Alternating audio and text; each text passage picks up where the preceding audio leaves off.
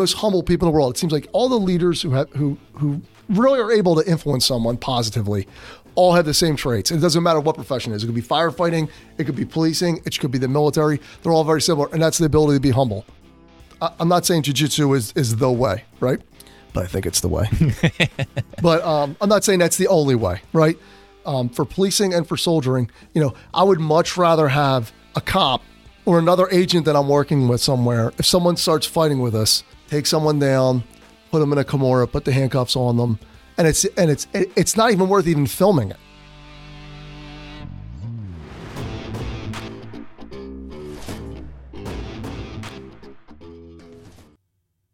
Hello, everyone, and welcome to The Handbook, your guide to life, leadership, and health. I'm your host, Gene Reed. That quote you just heard, that is our guest for episode number 6, Mr. Brian Grant. He is currently the company commander of the 153rd MP Company for the Delaware Army National Guard. We had a great time. Talked about leadership, jiu-jitsu. Brian's got a lot of great stories he told from his time with the county police, so we had a great time. I hope you guys enjoy. If you haven't already, head on over to your favorite podcasting platform, hit subscribe so you can stay up to date on all future episodes. And as always, if you learn something, share something. All right, you ready? I am ready. Let's do it.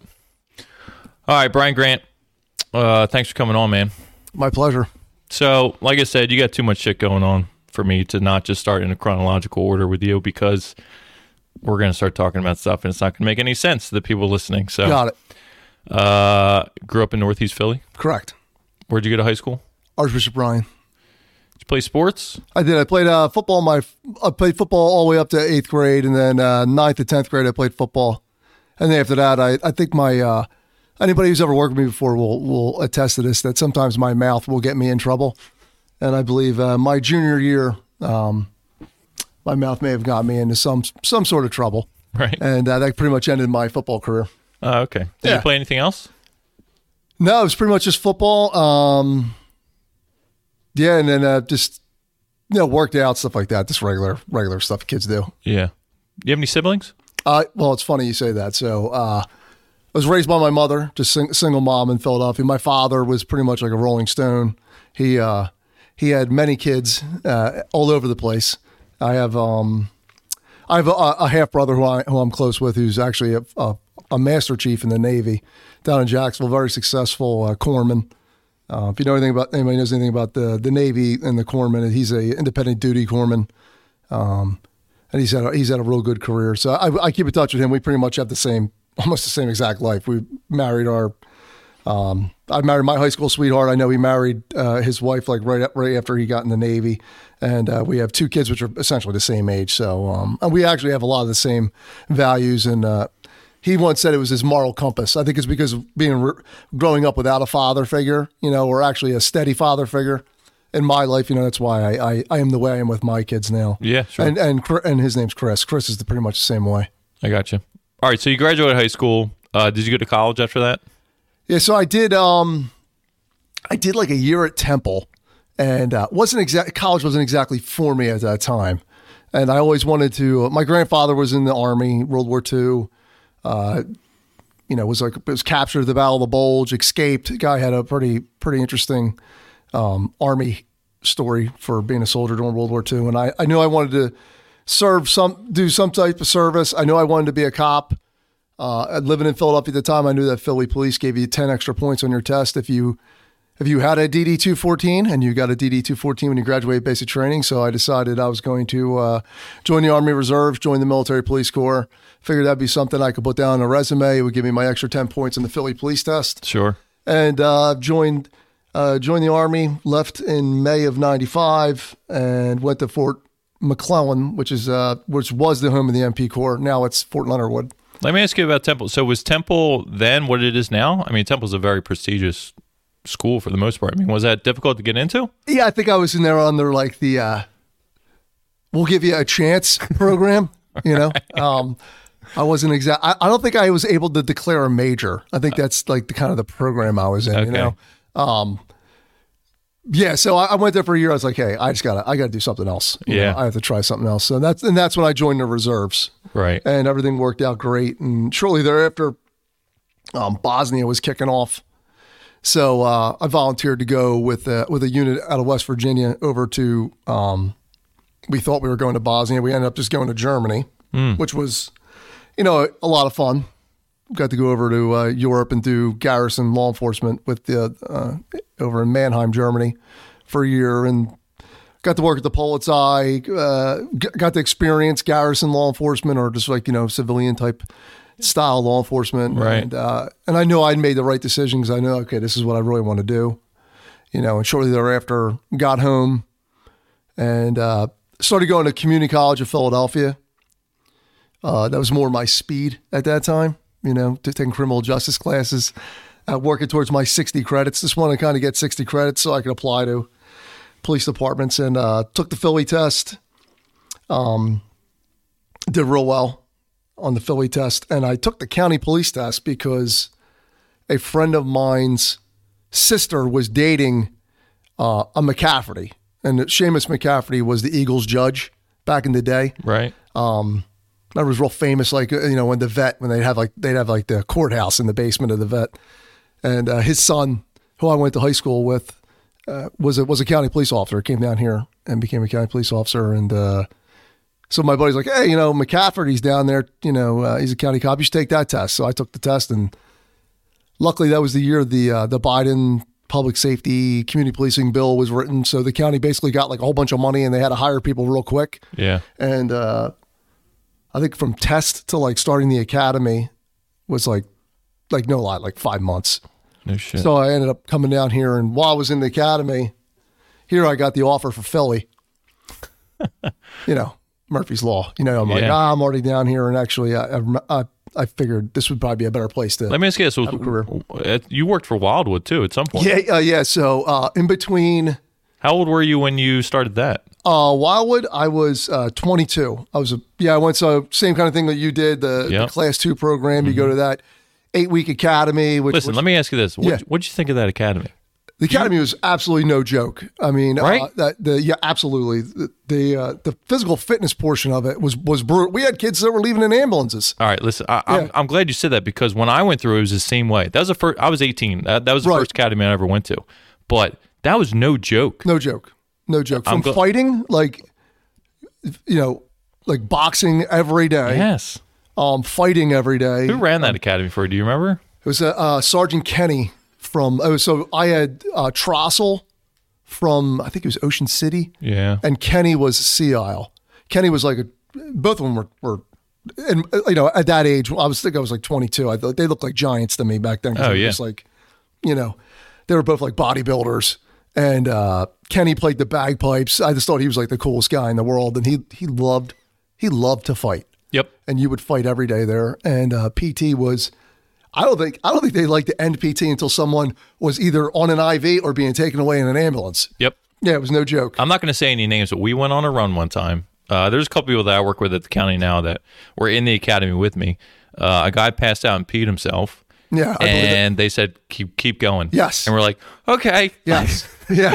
We had a guy very similar who passed out, and we ran around him chanting something. I forget what it was. I think I remember what it was, but I'm not going to say it. But we were just basically running around him until the ambulance got there.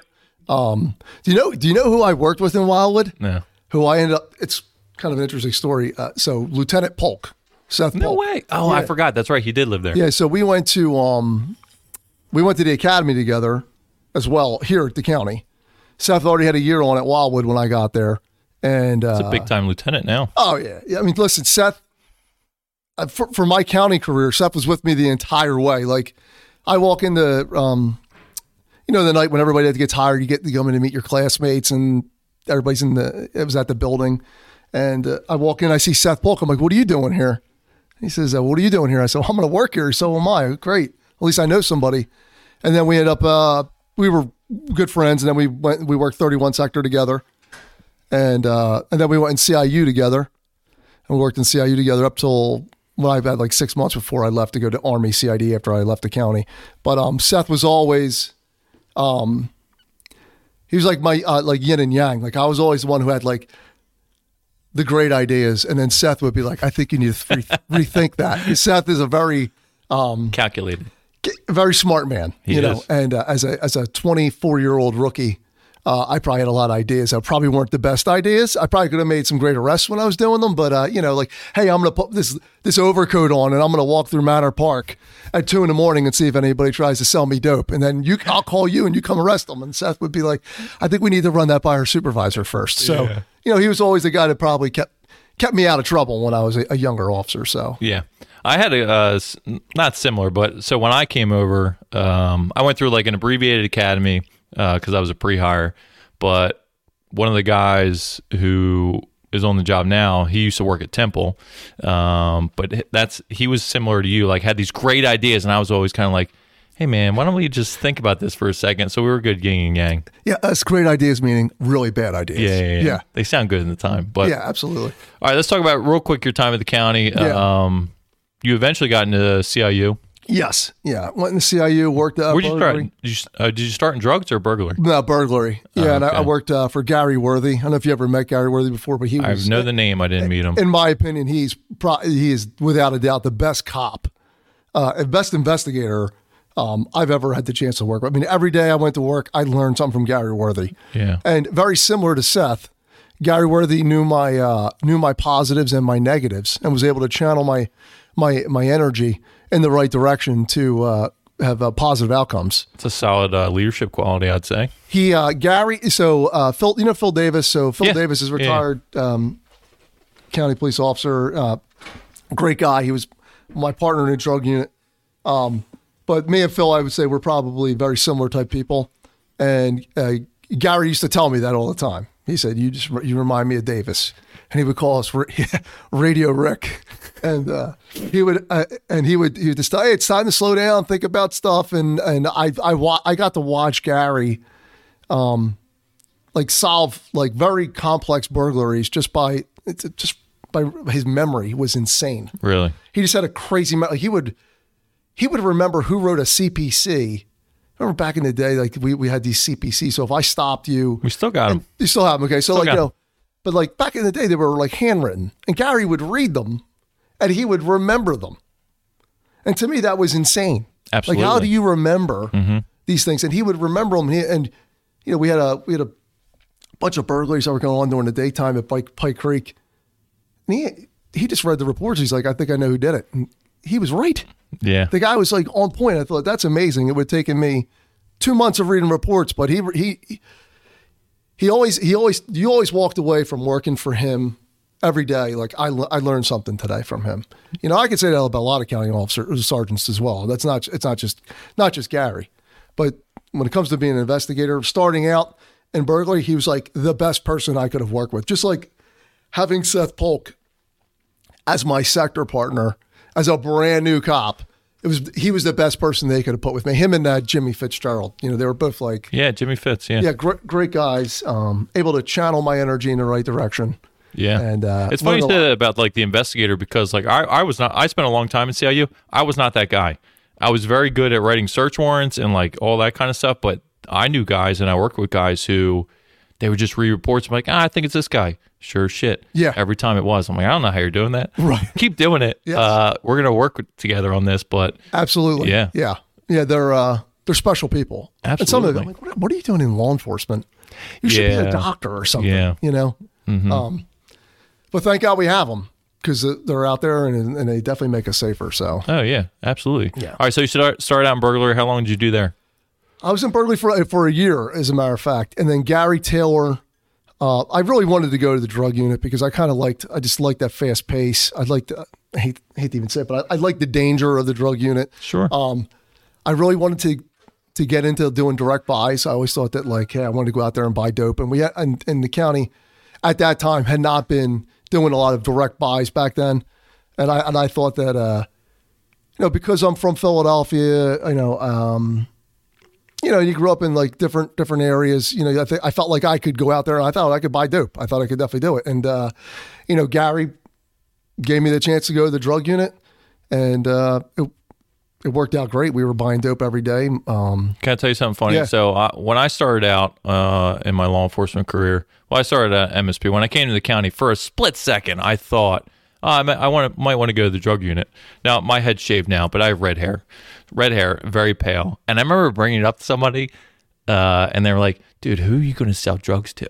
You going to, like, to the Amish? Like, what are you doing? Like, so they quickly rerouted my direction of travel there. But, yeah. I think some officers like constantly carry themselves like officers, and that is like the hardest thing for a guy. Like you're a bigger guy. Like I walk in, I'm immediately like, oh, he's a big dude.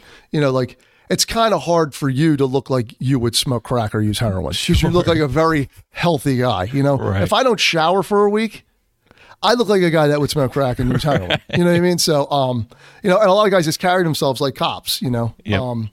And I think that's hard for a lot of us to do because you're so used to being that guy or that girl, that you have to kind of just act like you're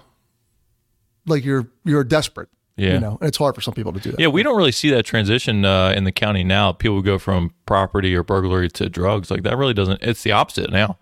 Right. Nobody really does that switch anymore. So that's kind of unusual. I think it was still like that back then too. Yeah. Yeah, I think it was still like that back then. I just think that Gary at the time was trying to put together a team of just like guys that really wanted to like stay up all night, work all day, and just make as many arrests as possible. And right. And that's the group that we had.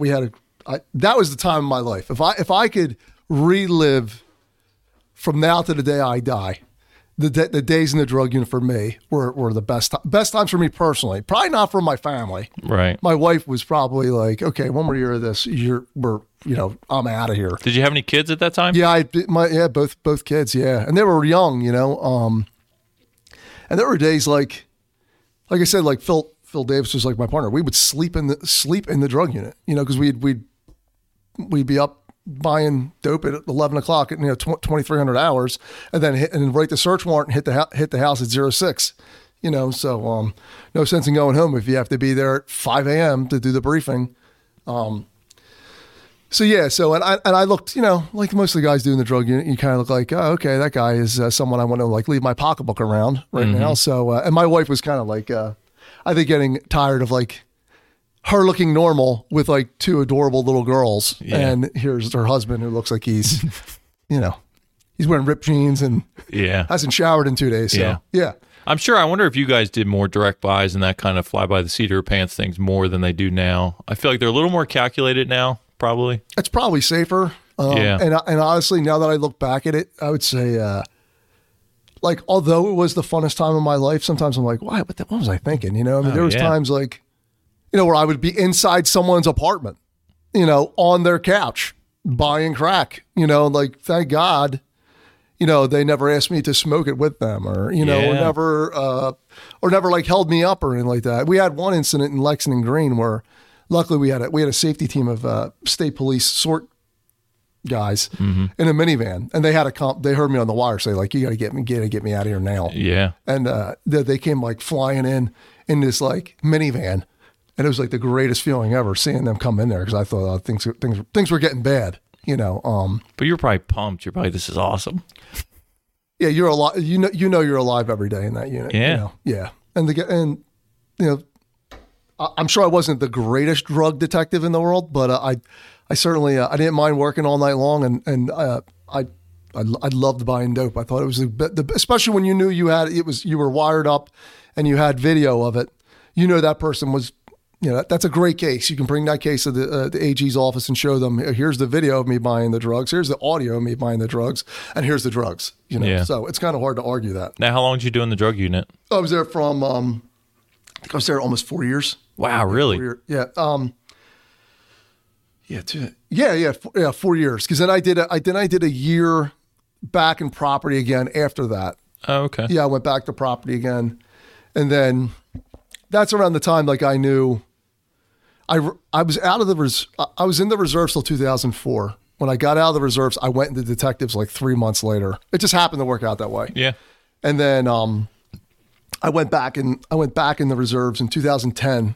I re-enlisted in the Army CID, and that was like around the end of my CIU time. And then I think I spent maybe 3 months back on the street before I left for Army CID full time. Right. Yeah. Where did SWAT come into the mix for all this?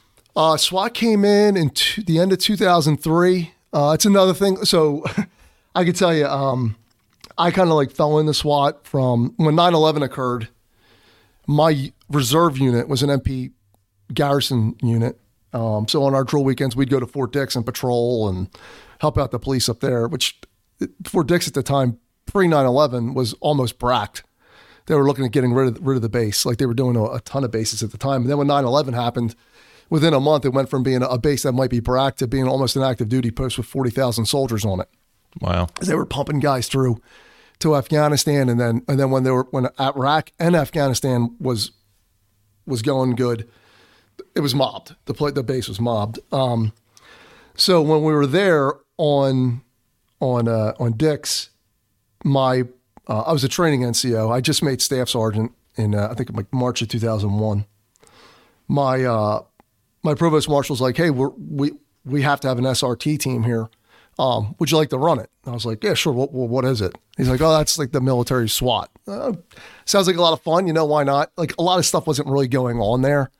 So I looked at it as a training opportunity where I'd get some great training opportunity out of it. And really that right there changed the trajectory of my career, because he said, well, okay, well, great. Well, we're going to do this. You're going to be in charge of it. We have no money for it. So we'll send you to the Army school, which was a great school. How long was that school? At the time, I think it might be 2 or 3 weeks. Oh, okay. Yeah. It's just basic tactics school, and then, and after that, any follow-on training was on me. And, so we went to SRT school, we came back, there was like 6 or 7 of us, and, everybody was mostly a civilian cop who was on the team, because our unit was heavy on civilian police. And I called NYPD ESU, the Emergency Services Unit from NYPD, and it's like, hey, listen, we're in Jersey, you're in New York City. Is there any way we could get a spot in your tactics school? What'd you do? Just cold call them? Listen, I'm knocking around. I perfected that cold call, man. I just go say, hey, listen, we're from the Army.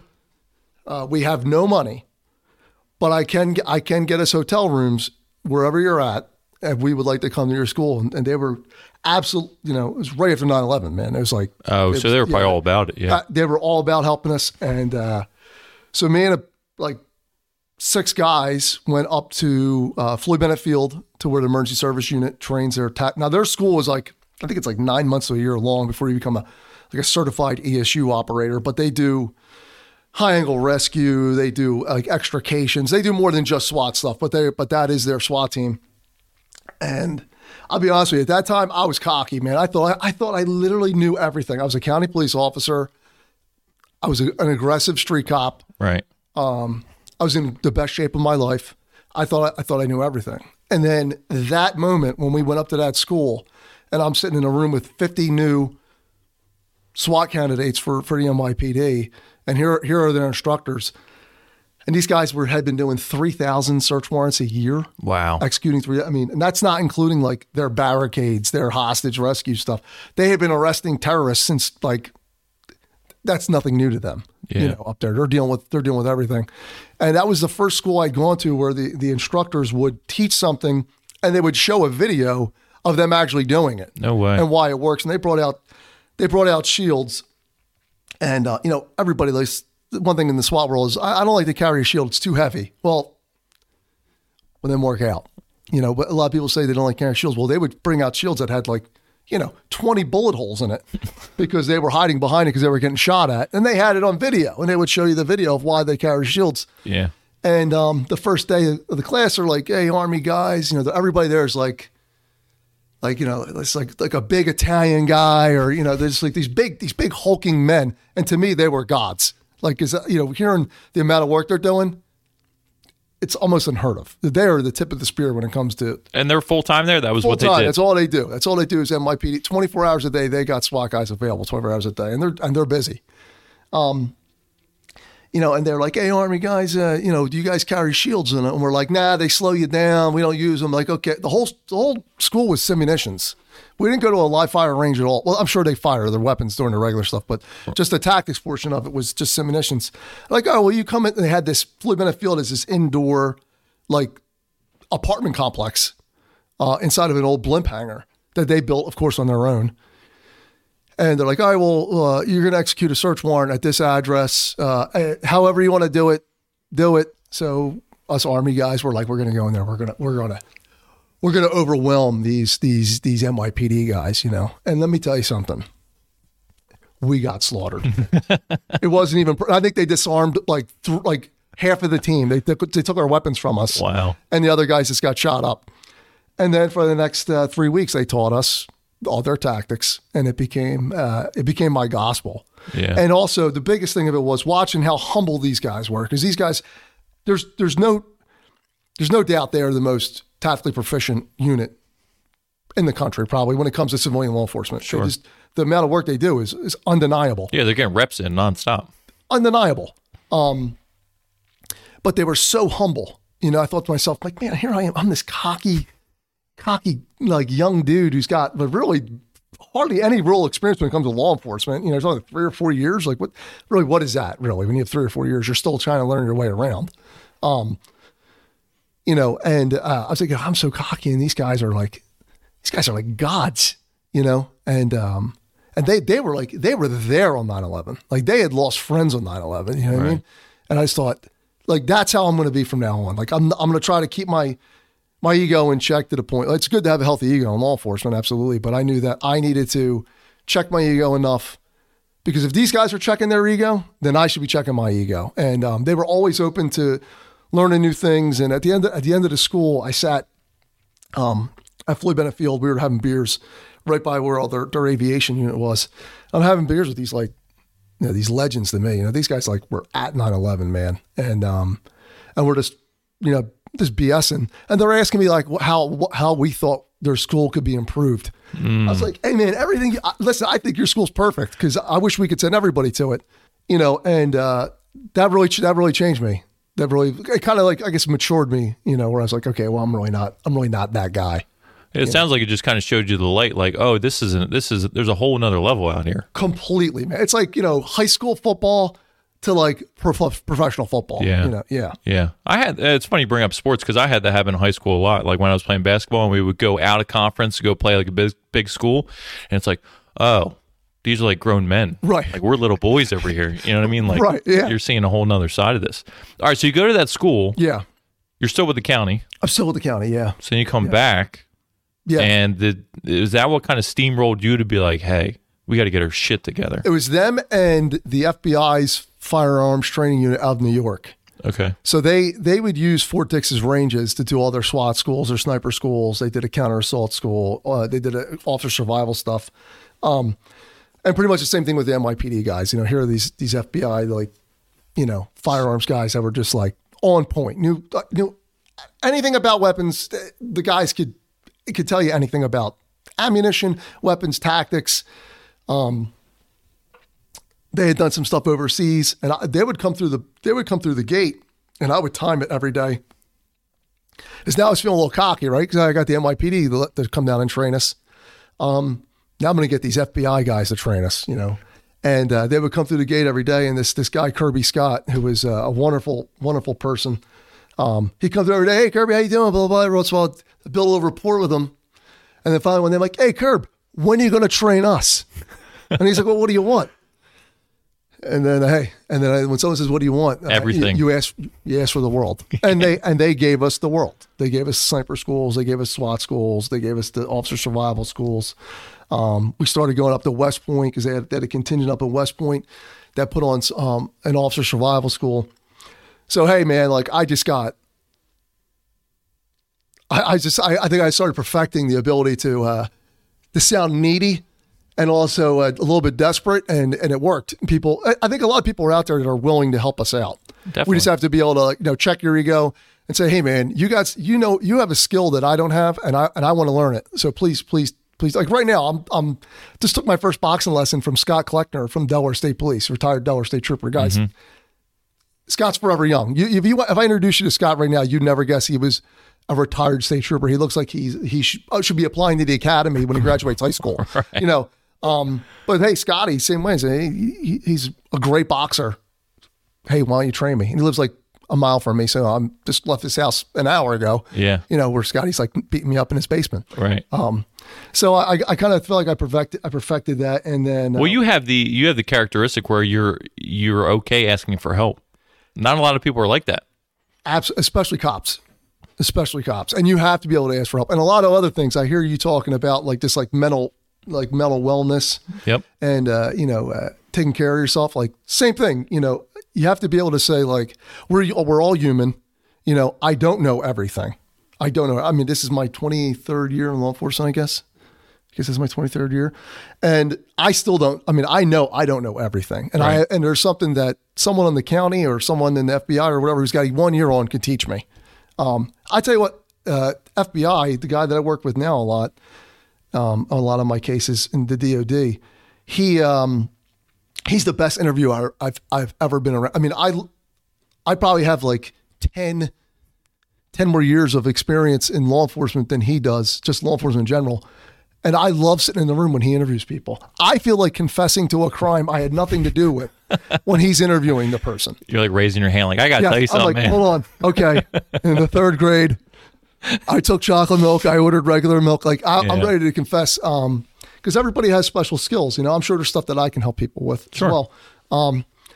But I think that we have to be able to ask for stuff. And that's when I came home, and I wanted to be able to give to the officers that I work with the same experiences I had, with the FBI and the NYPD. And we did other things too as well. Like New Jersey has prosecutors' offices. We were going to a lot of the prosecutors.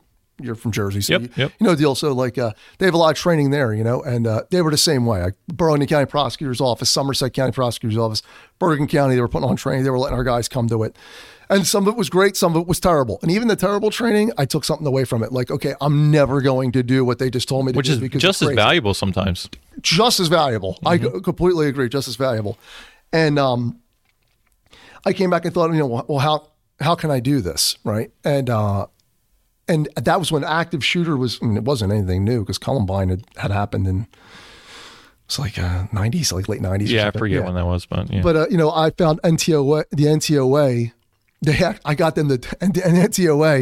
got them to donate some equipment to our SWAT team on Fort Dix. I just literally called the NCOA number and said, hey, I'm running a SRT team here on Fort Dix. We have no equipment. Is there anything you can give us? And they sent me like shields and like a couple. It was great. They're just giving us stuff for free. Yeah. So I knew they were running an active shooter instructor school. And I thought to myself, why are we not training everybody in just this? Right.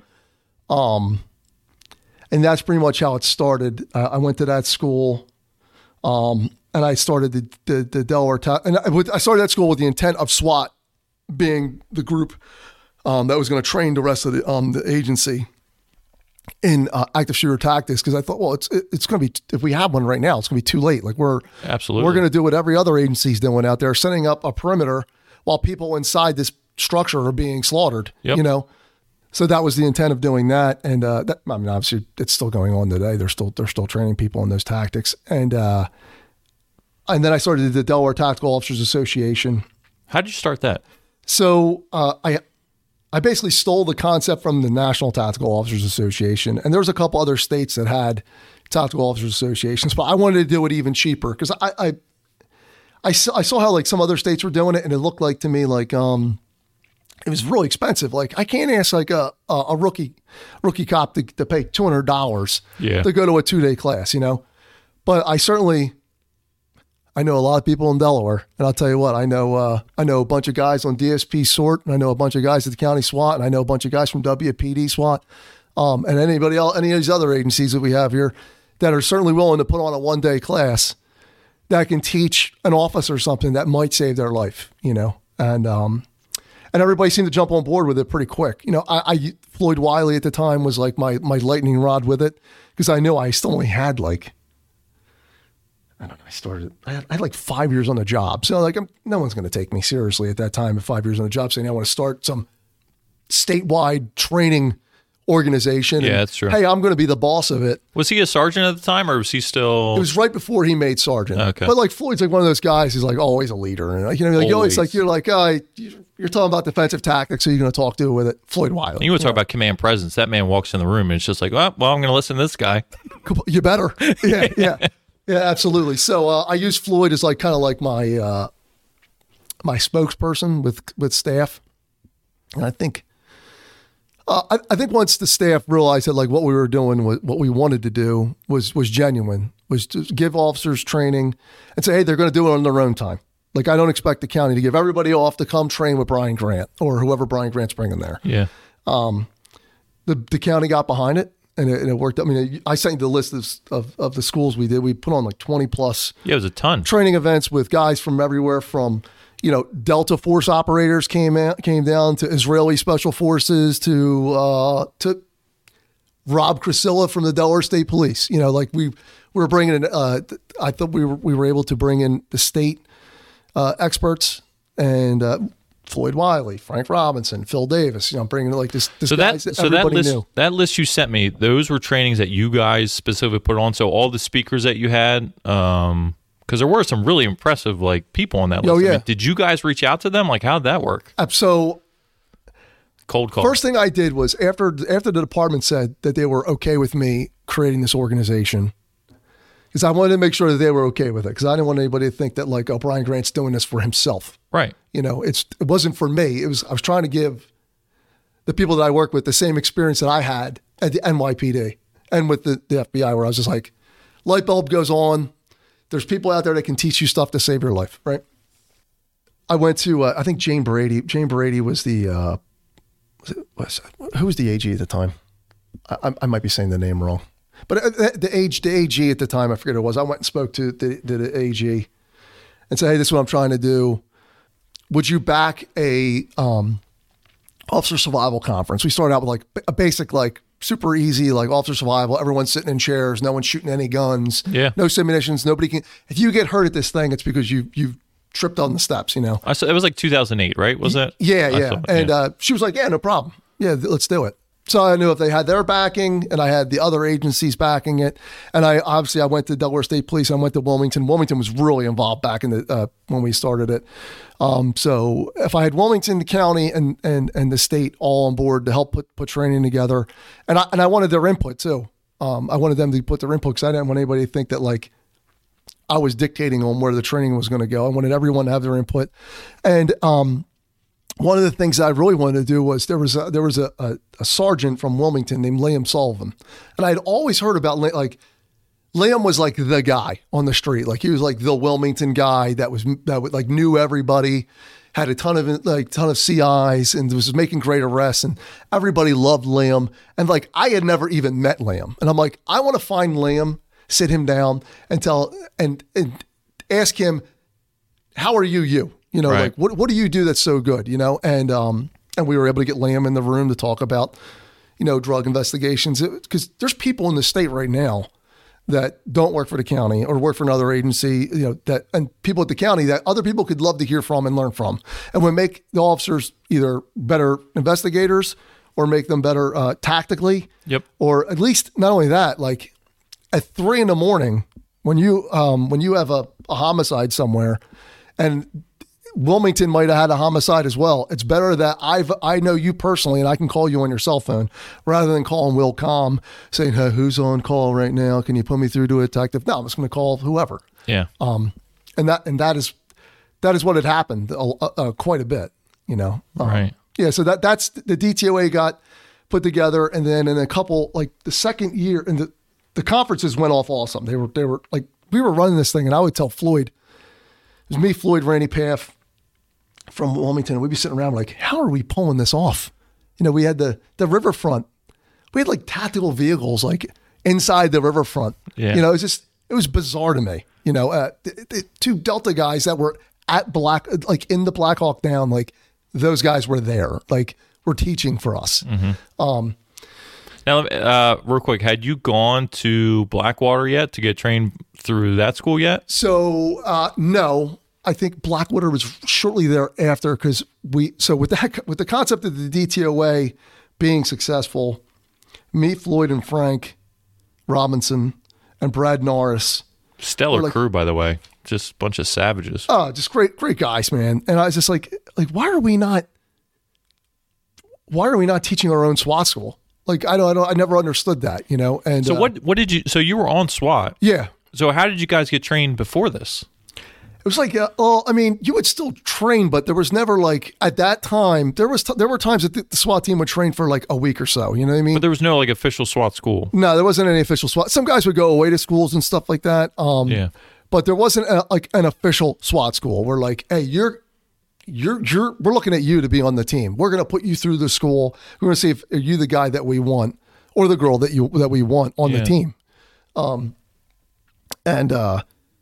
I think it was Scott McLaren at the time. Whoever the chief was at the time, it all blends in my head now.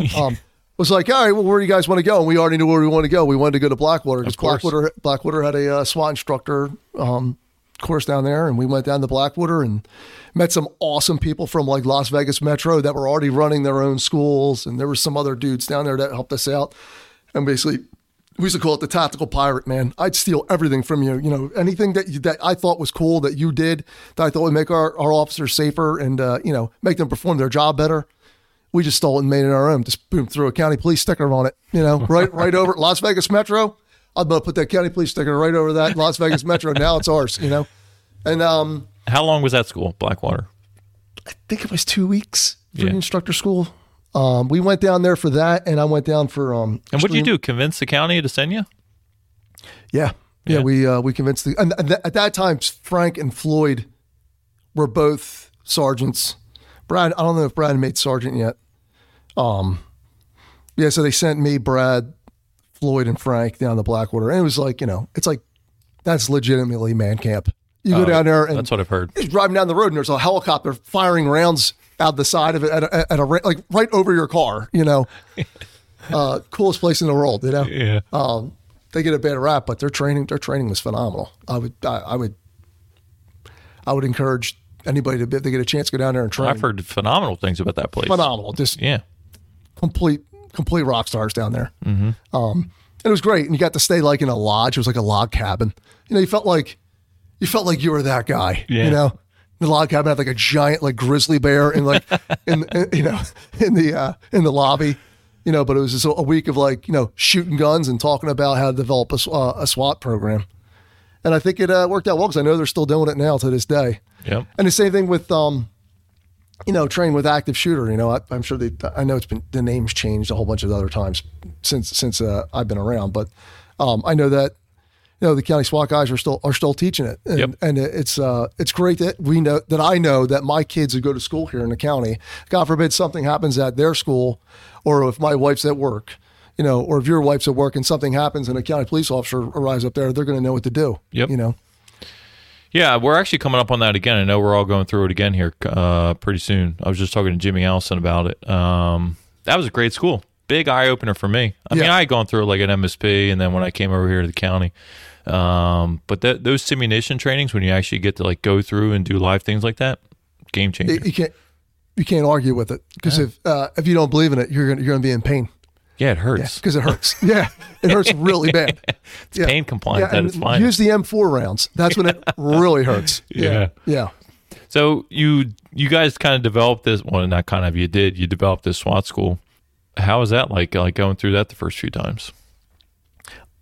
To be honest with you, I think that it was a smooth transition from just like you're training once a month to now you're basically just throwing all the training into that week span of time, and everybody was already of the same mindset. The team at that point everyone was on board. They knew we had to have a formalized training program that not only trained the candidates for the team, but also gave you a good way to evaluate them to see would you really want to be going through a house with that person. Sure. If you're going after the worst of the worst, you know, which I love that. That was for me, that was the greatest thing in the world. 06 a.m., you know, you're going to go catch a murderer or someone, you know, that's done a scary human being. There's nothing like that feeling. Yeah. There's nothing like that feeling. Only thing I could say that's close to it is is like jiu-jitsu. Like when I'm training jiu-jitsu and in walks like a new guy who's a black belt, and he wants to roll with me. I get that feeling, like the same feeling I got like as I was a shield guy. I love carrying the shield because I'm 5'8". No one's going to put me first through the door. Right. Because I'm 5'8". Yeah. And when you get guys in the team who are like giant muscle head CrossFit studs, no one's going to put that 5'8" kid Nope. through the door. But you know what? No one wants to carry that shield. So I want to carry the shield. I got to go first through the door. That's another like very unique personality trait because I can't say that I have it. Yeah, You know I love it. Like, I was always like, when I worked in homicide, hey, great case. You signed the arrest warrant. Guys, go get this guy for me. And then I'll be waiting here when he comes back, kind of thing. But even our SWAT guys now, they're a different breed. Yeah, I thought, I know it sounds like corny, but like, I just loved doing dangerous stuff. That's why I loved being a shield guy, going first through the door. Just that feeling like that. Would you say you're an adrenaline junkie? Like now at 45, I'd say no, I'm not at this point in time in my life, but I'm probably at that time, I was an adrenaline junkie, and I maybe a little bit still, I guess. Yeah. I really don't look at myself as like I'm 45. I still think that I'm like 20 years old. Yeah. I think that's the way to do it, though. Yeah, I'm going to, I had this conversation quite a bit with other guys that are my age are still doing like jiu-jitsu or, Absolutely. Like I said, Scotty Kleckner, this retired trooper who's like beating me up in his basement. It's like, hey man, I'm going to go till the wheels fall off. Because what's the other option? The other option is just just like be a bum and just not do anything and get old and fall apart. Why would you do that? Yeah, I'm definitely. No, I just loved being the first through the door. I loved it so much, and that was the hardest thing about leaving the county police for me. Was I knew that like, okay, I'm going into federal law enforcement. I'm going to be doing white collar crime. Yeah, it's no more high speed. Yeah, it's so like. Luckily with CID, I got to go to Afghanistan with my civilian gig with CID. So like driving on J-Bad Road and, going from fob to fob, and we're doing investigations over there. Like that was like kind of like fun because you knew like, hey man, I'm on J-Bad Road. This is the most dangerous road in the world. And there's IEDs here all the time. And we drove through places that just got hit with IEDs or. And what was it you were doing over there? So it's called the International Contract Corruption Task Force, and it's basically a task force of like Army, CID, NCIS, Defense Criminal Investigative Service, FBI, if I said it right, Department of State. It's basically like a task force of federal law enforcement agencies that are fighting fraud against the government. Gotcha. Yeah, and so just traveling around there, like going to like FOB Airborne by helicopter and landing there. And it's just like, you're in the middle of absolutely nowhere. Yeah. That was exciting. But outside of that, like right now, like, if I'm going to, it's white collar fraud. Sure. It's very rewarding. It's very rewarding because I hate to say, like, when you deal with someone like who's less fortunate and he gets pulled into the drug game or is just doing whatever because that's all they know. And that's all their family's ever known. I can kind of understand why someone would end up that way. Yeah. I look at my own, like my father, like he probably is the way he was because of, for whatever circumstances were in his life. Thank God my mother didn't take any crap and was on me nonstop and kept me out of, be getting in trouble. But I can understand why someone, I don't agree with it, but I can understand why someone can get involved in something that crime. Now, listen, I totally agree with it. And just like I grew up working in 31 sector, trust me, I get it. When we go to these houses and you have a little 4-year-old kid who's in that crack house who literally knows nothing different, like, okay, well, that kid's probably not going to turn out that great. You know what I mean? Unless something miraculous happens and someone great gets involved with it. Yeah, absolutely. Exactly. And that's why I love like organizations that like actually try to stop that the best they can. But like, white collar crime, you're usually dealing with like someone who's got like advanced education, not just like education. Like I have a criminal justice degree from Wilmington University. Like I'm not going to cure cancer, but you're talking about someone that might be like have an accounting degree or have an advanced engineering degree or whatever, is successful already is making good money. And then you're like, what are you stealing for, man? And they know exactly what they're doing. Exactly what they're doing, man. And it's like, and not only that, it's the DOD, so a lot of this stuff is for soldier safety. It's it's for that 18-year-old private who's in the middle of nowhere, who's depending on this piece of equipment that was issued to him. Yeah. Him or her. They want to make sure that if they need that, it's going to work when they need it, Are you doing pretty extensive interviews during these cases? Yeah, it's, I would say typical interviews for us are multiple interviews for the same people. It's never, I've had cases that were 5-6 years long. My first interview, leaving the county police and going to the federal side, was we interviewed a company, but we didn't interview the company owners. We interviewed the company's attorney, and that company's attorney had 2 attorneys for him. And it was like this, like I sit there, like, this is the oddest thing ever. We're interviewing an attorney, and that attorney brought 2 attorneys for himself. Just in case. And every time he'd ask a question, he would lean back in his chair, and the other 2 attorneys would whisper in his ear, and he'd come back and say, maybe, or it's possible.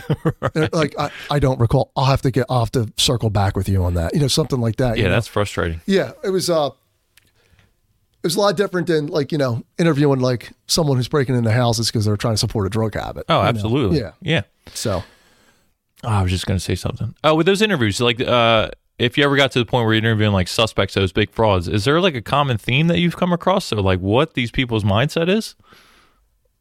I wouldn't say it's because every case is different. Yeah. I would say that a lot of times it's like, hey, you're just getting away with it forever. I got you. You're just getting away with it, and like listen. When I left to go to Army CID, I don't think anybody in the county ever even knew what Army CID was. Mm-hmm. Now that I work for the DOD, it's like it's even a smaller agency with a more specific. Well, we have a broad mission, but we're a smaller agency. And we're in news releases all the time. But I think it's kind of like a thing like you just like read past the agency, you don't think anything of it. Yep. But I think it's kind of like, hey, getting away with this. We've been doing this forever. Like we've been doing this for absolutely forever. Now you're coming and telling me I'm not allowed to do that. Well, yeah, you're not allowed to steal. Right. You know, if you're supposed to be giving us product A, but you're giving us product B, we're not paying for product B. We're paying for product A. Mm-hmm. If you're submitting invoices to the government and you're manipulating it to make more money, that's not right. It's called stealing. Yeah.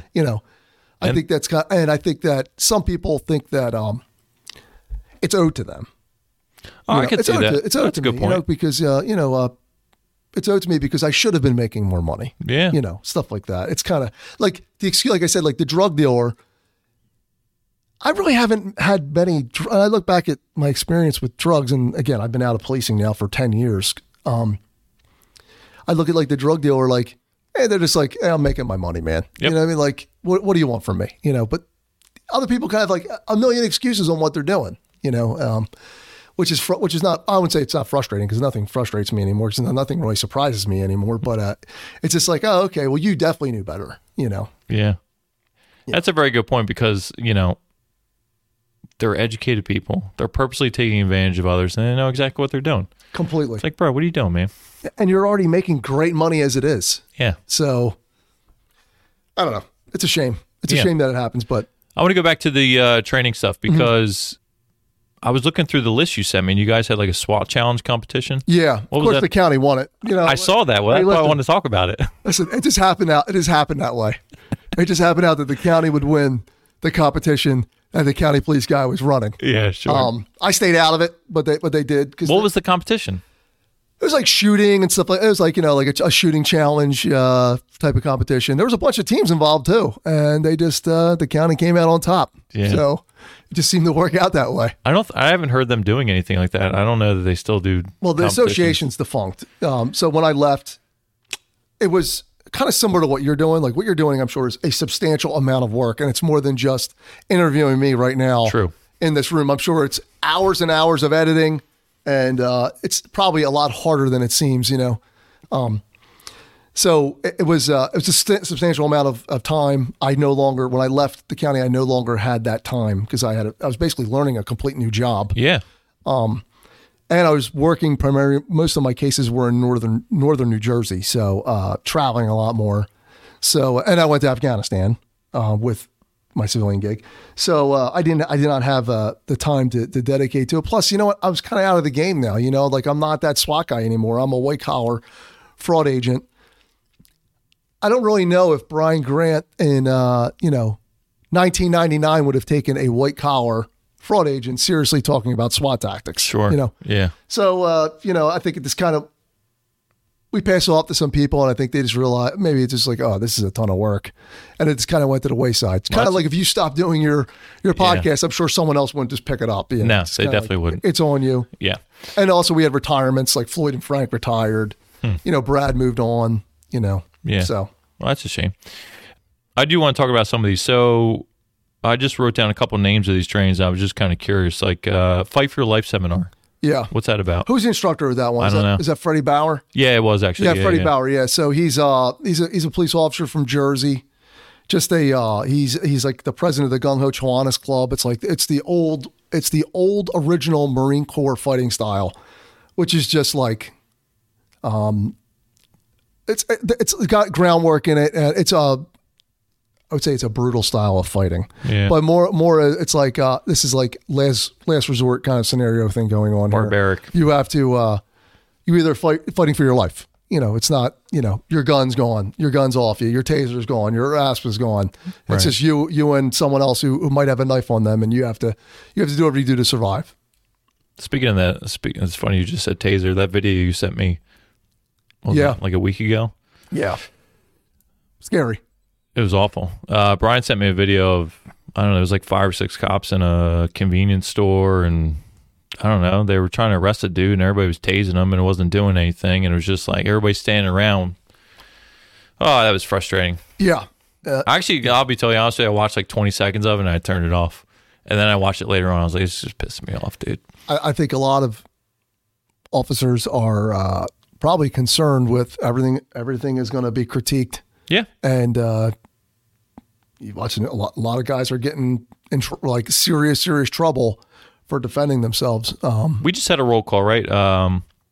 We talked about use of force a little bit. And listen, there's definitely some changes coming down the pipeline. Yeah. And, you know, we all have all these tools on our belt, and we all have these great things. And really what it came down to was, and it was something that I said, was at some point in time, you're just going to have to grab somebody, and it's like ripping a Band-Aid off. Yeah. When it gets to the point where you just have to understand, okay, the flip or the switch is now flipped, and this person has to be taken into custody, and they don't want it, like, it's not worried about all this. Just, you get to grab people sometimes. Yeah, if you're in the right and you're not being brutal, it's fine. And you're not being unnecessary, you should be fine. You got to do it. Yeah. Yeah. And once handcuffs come on, it's over. It's over. It's over. It's over. No matter what that person has said to you or done to you. Yes. Once the handcuffs come on, it's over. I was just going to say, once the handcuffs go on, then they do start talking. Everybody always has a big mouth once handcuffs come on, and they just start saying everything. But I want to talk about the Combatives team. Yeah. How'd you get involved in that? So similar to with the DTOA, and the DTOA became the MATOA because Pennsylvania, Maryland, and New Jersey got involved. But like, so the Combatives team, active duty bases have Combatives teams.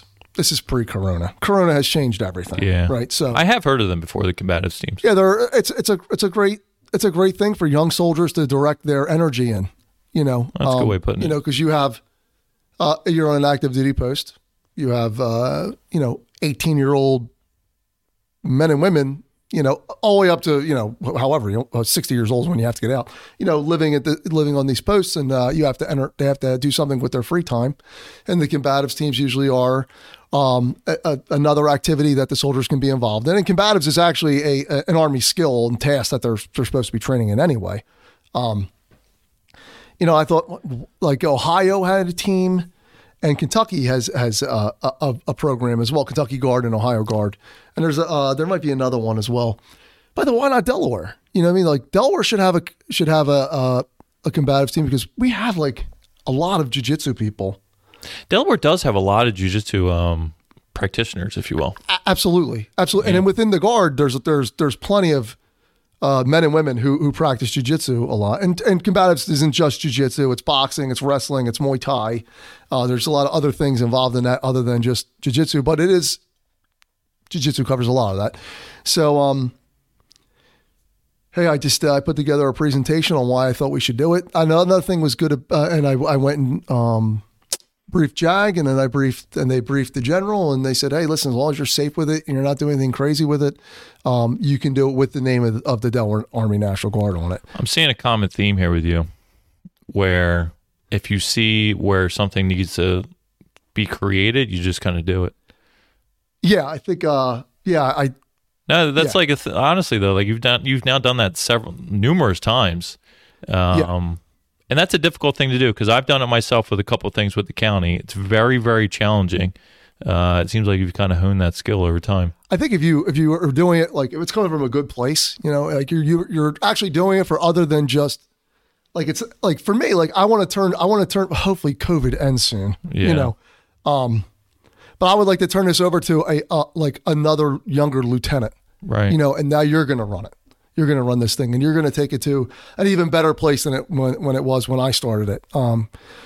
We pre-COVID, we had a fairly large team. We went to our first tournament, which was like January of 2020, and we came in like 12 out of 112 teams. Wow! And we're talking every one of us is like nobody in there's been doing jiu-jitsu their whole life, Yeah. And we did real well, and the guard was happy about it because, hey, look, we're getting the name out there. Oh, yeah, it looks good for them, sure. It's positive for everybody, and it keeps your younger soldiers engaged in other than just coming to drill weekends. Like, look, you're representing the guard on your own time, and other people see you wearing that jersey when you're or the rash guard when you're out there at the tournaments. And they're like, oh, look, he's a polite young man or woman, and he's doing something that's positive in his community. And here he is out here doing something positive at this jiu-jitsu tournament. And look, he's got 3 gold medals. You know, that's a good, maybe I would let my son or daughter join the guard, or maybe I'm a high school senior and I see that guy who's out there wearing that rash guard. I want to go do jiu-jitsu for the Army, Yeah. I want to go back real quick to the beginning. So the Combatives team, right? Yeah. What is it? Just jiu-jitsu or? So right now it's just jiu-jitsu because again, COVID has taken a lot of our plans, right, and sidelined them. It was sidelined for many months because I think it was like March we had to shut the whole program down. Had you been training jiu-jitsu obviously prior to starting this? Yeah, I started training jiu-jitsu in July of 2000. I had done jiu-jitsu like many years before that. And then I just stopped. I regret stopping. Yeah. But I started back up heavily in July of 2018. So yeah, I had been doing jiu-jitsu for a while. What prompted that starting back up? Hey, listen, I was saying I love being on SWAT. I love being in the drug unit, and I needed to do something that was kind of dangerous, and. Well, that's dangerous. Well, it's just actually not dangerous. Well, it's how you look at it, I guess. You're right. It's not dangerous because you know what? When we train, like I would never try to hurt anybody ever, even in a tournament. Like I'm not going to try to hurt someone. You could hurt somebody, but you would never in a million years do that. Especially when you're training with your friends every day. Like the people I train with now are my best friends. I'd spend 5-6 days a week with them. The way I think about it, and I'm kind of similar to you. I mean, I talked about this with Kevin Green, but I've had 4 different 6-month stints of jiu-jitsu. Something always happens, and I just get busy, and then I stop. But I never thought about it as hurting somebody. I just thought about how can I outsmart this person? Right. That's kind of what it came down to for me. It's like, well, I'll put it this way: why I think jiu-jitsu is good for soldiers and for cops, right? So if you're not training in some type of hand-to-hand, I don't care if it's karate, Muay Thai, whatever you want, whatever. I'm not saying jiu-jitsu is the way, right? But I think it's the way.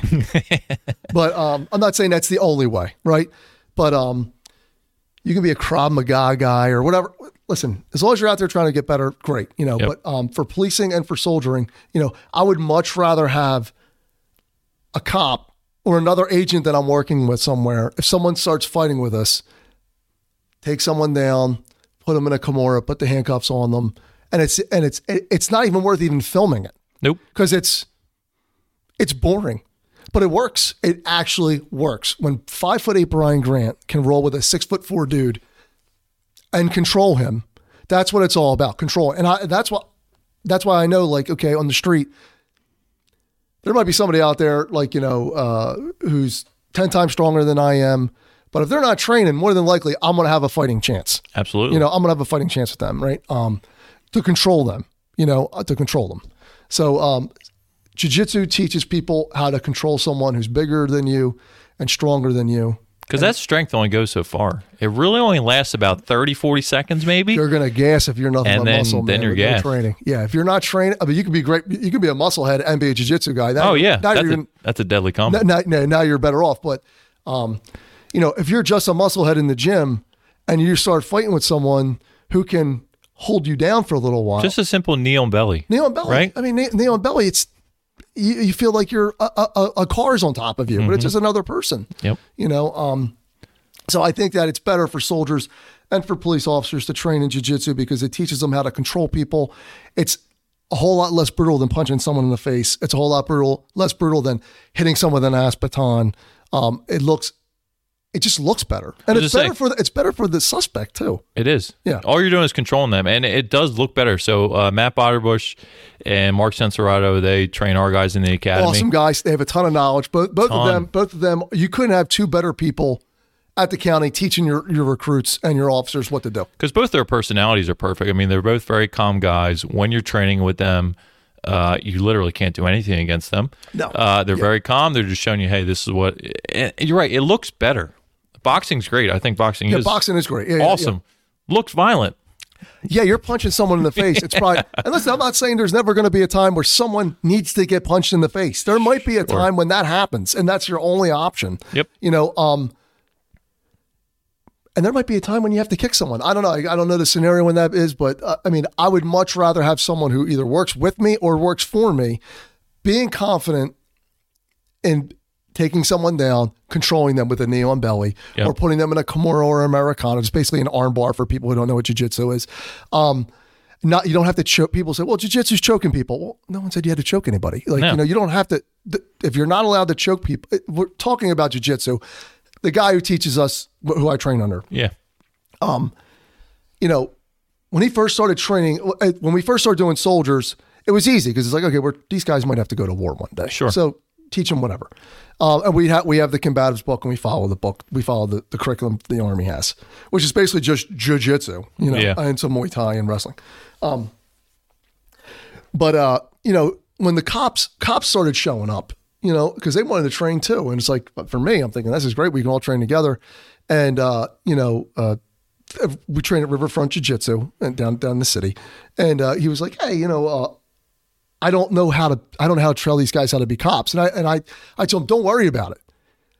They'll apply what you're teaching them to their departmental SOPs and to the law. Yep. They know how to be cops. Just teach them jiu-jitsu, and they'll apply the tactics and techniques that you're teaching them into their job where it's legal and they're not violating their departmental SOPs and everything is fine. He's like, makes total sense to me. So now when we're in class, it's usually like, look, I'm not a cop.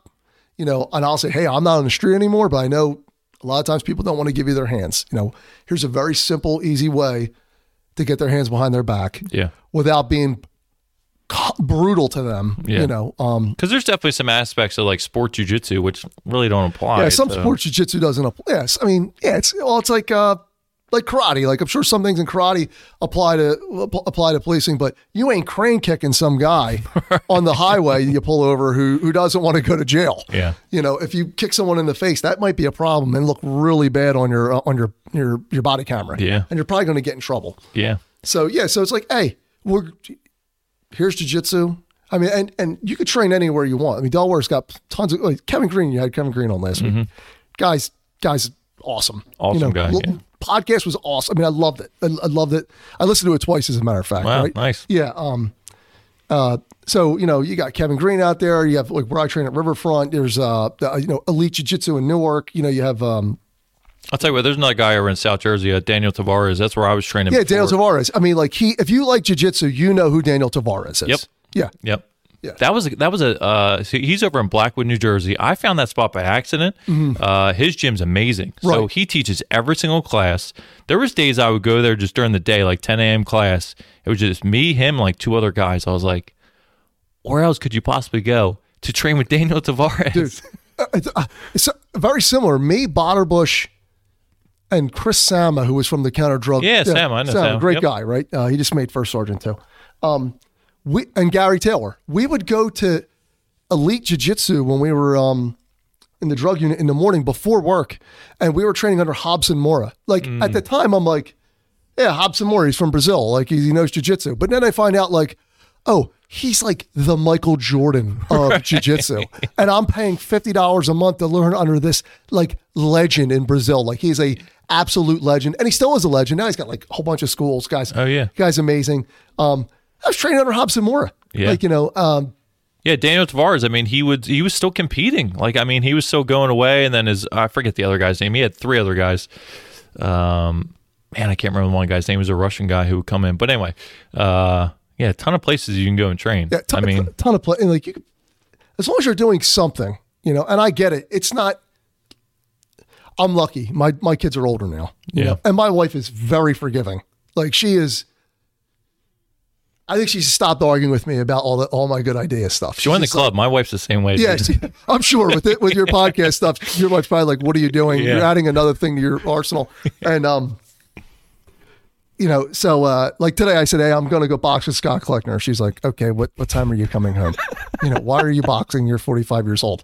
But like jiu-jitsu, I'm going like 6 days a week. Like she doesn't even she just doesn't even argue with me about it, 'cause she knows that if I don't do it, like it's like it is my therapy. Absolutely. This is my therapy. And therapy for people, and I know you agree with me, could be a lot of different things. It could be just going to the gym and working out. It could be running. It could be cycling. It could be whatever you want. But like jiu-jitsu to me is my therapy. When I walk out there, I am so glad I went. Like I've never left jiu-jitsu.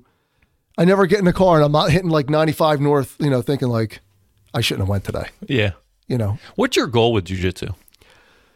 Man, I'm going to go to the wheels fall off, brother. You know what I mean? I think that like eventually I would like to see, I'm kind of hoping that the government is going to start going more towards, if we are going to be changing things up, like I don't know what's going to go on, but you hear rumors like the changes are going to be made. And I think some changes need to be made. Sure. I don't think we do everything perfect in law enforcement right now, but if things are going to be, if changes are going to be made, I'm hoping that they look at like the stuff that the Gracies have done with their training they do with law enforcement. They're going full tilt with that right now. The Gracies, Man, they're all in. They are, and I'll tell you, man. Like I agree a lot with what they say, but then every once in a while, it's like it's a little like they're trying to sell me a car. Yeah, like, there's some marketing going on. Like where I train now, it's like, hey, man, you're not a cop. Don't tell me how to be a cop. Yep. I'm going to show you jiu-jitsu, and you're going to apply it to your SOPs and your state law. Absolutely. Everything will be fine. And now everybody's got a camera on them. So if you're doing something wrong, you're going to get caught. So hopefully the government goes more towards like, the jiu-jitsu style of, self-defense, I guess you could say.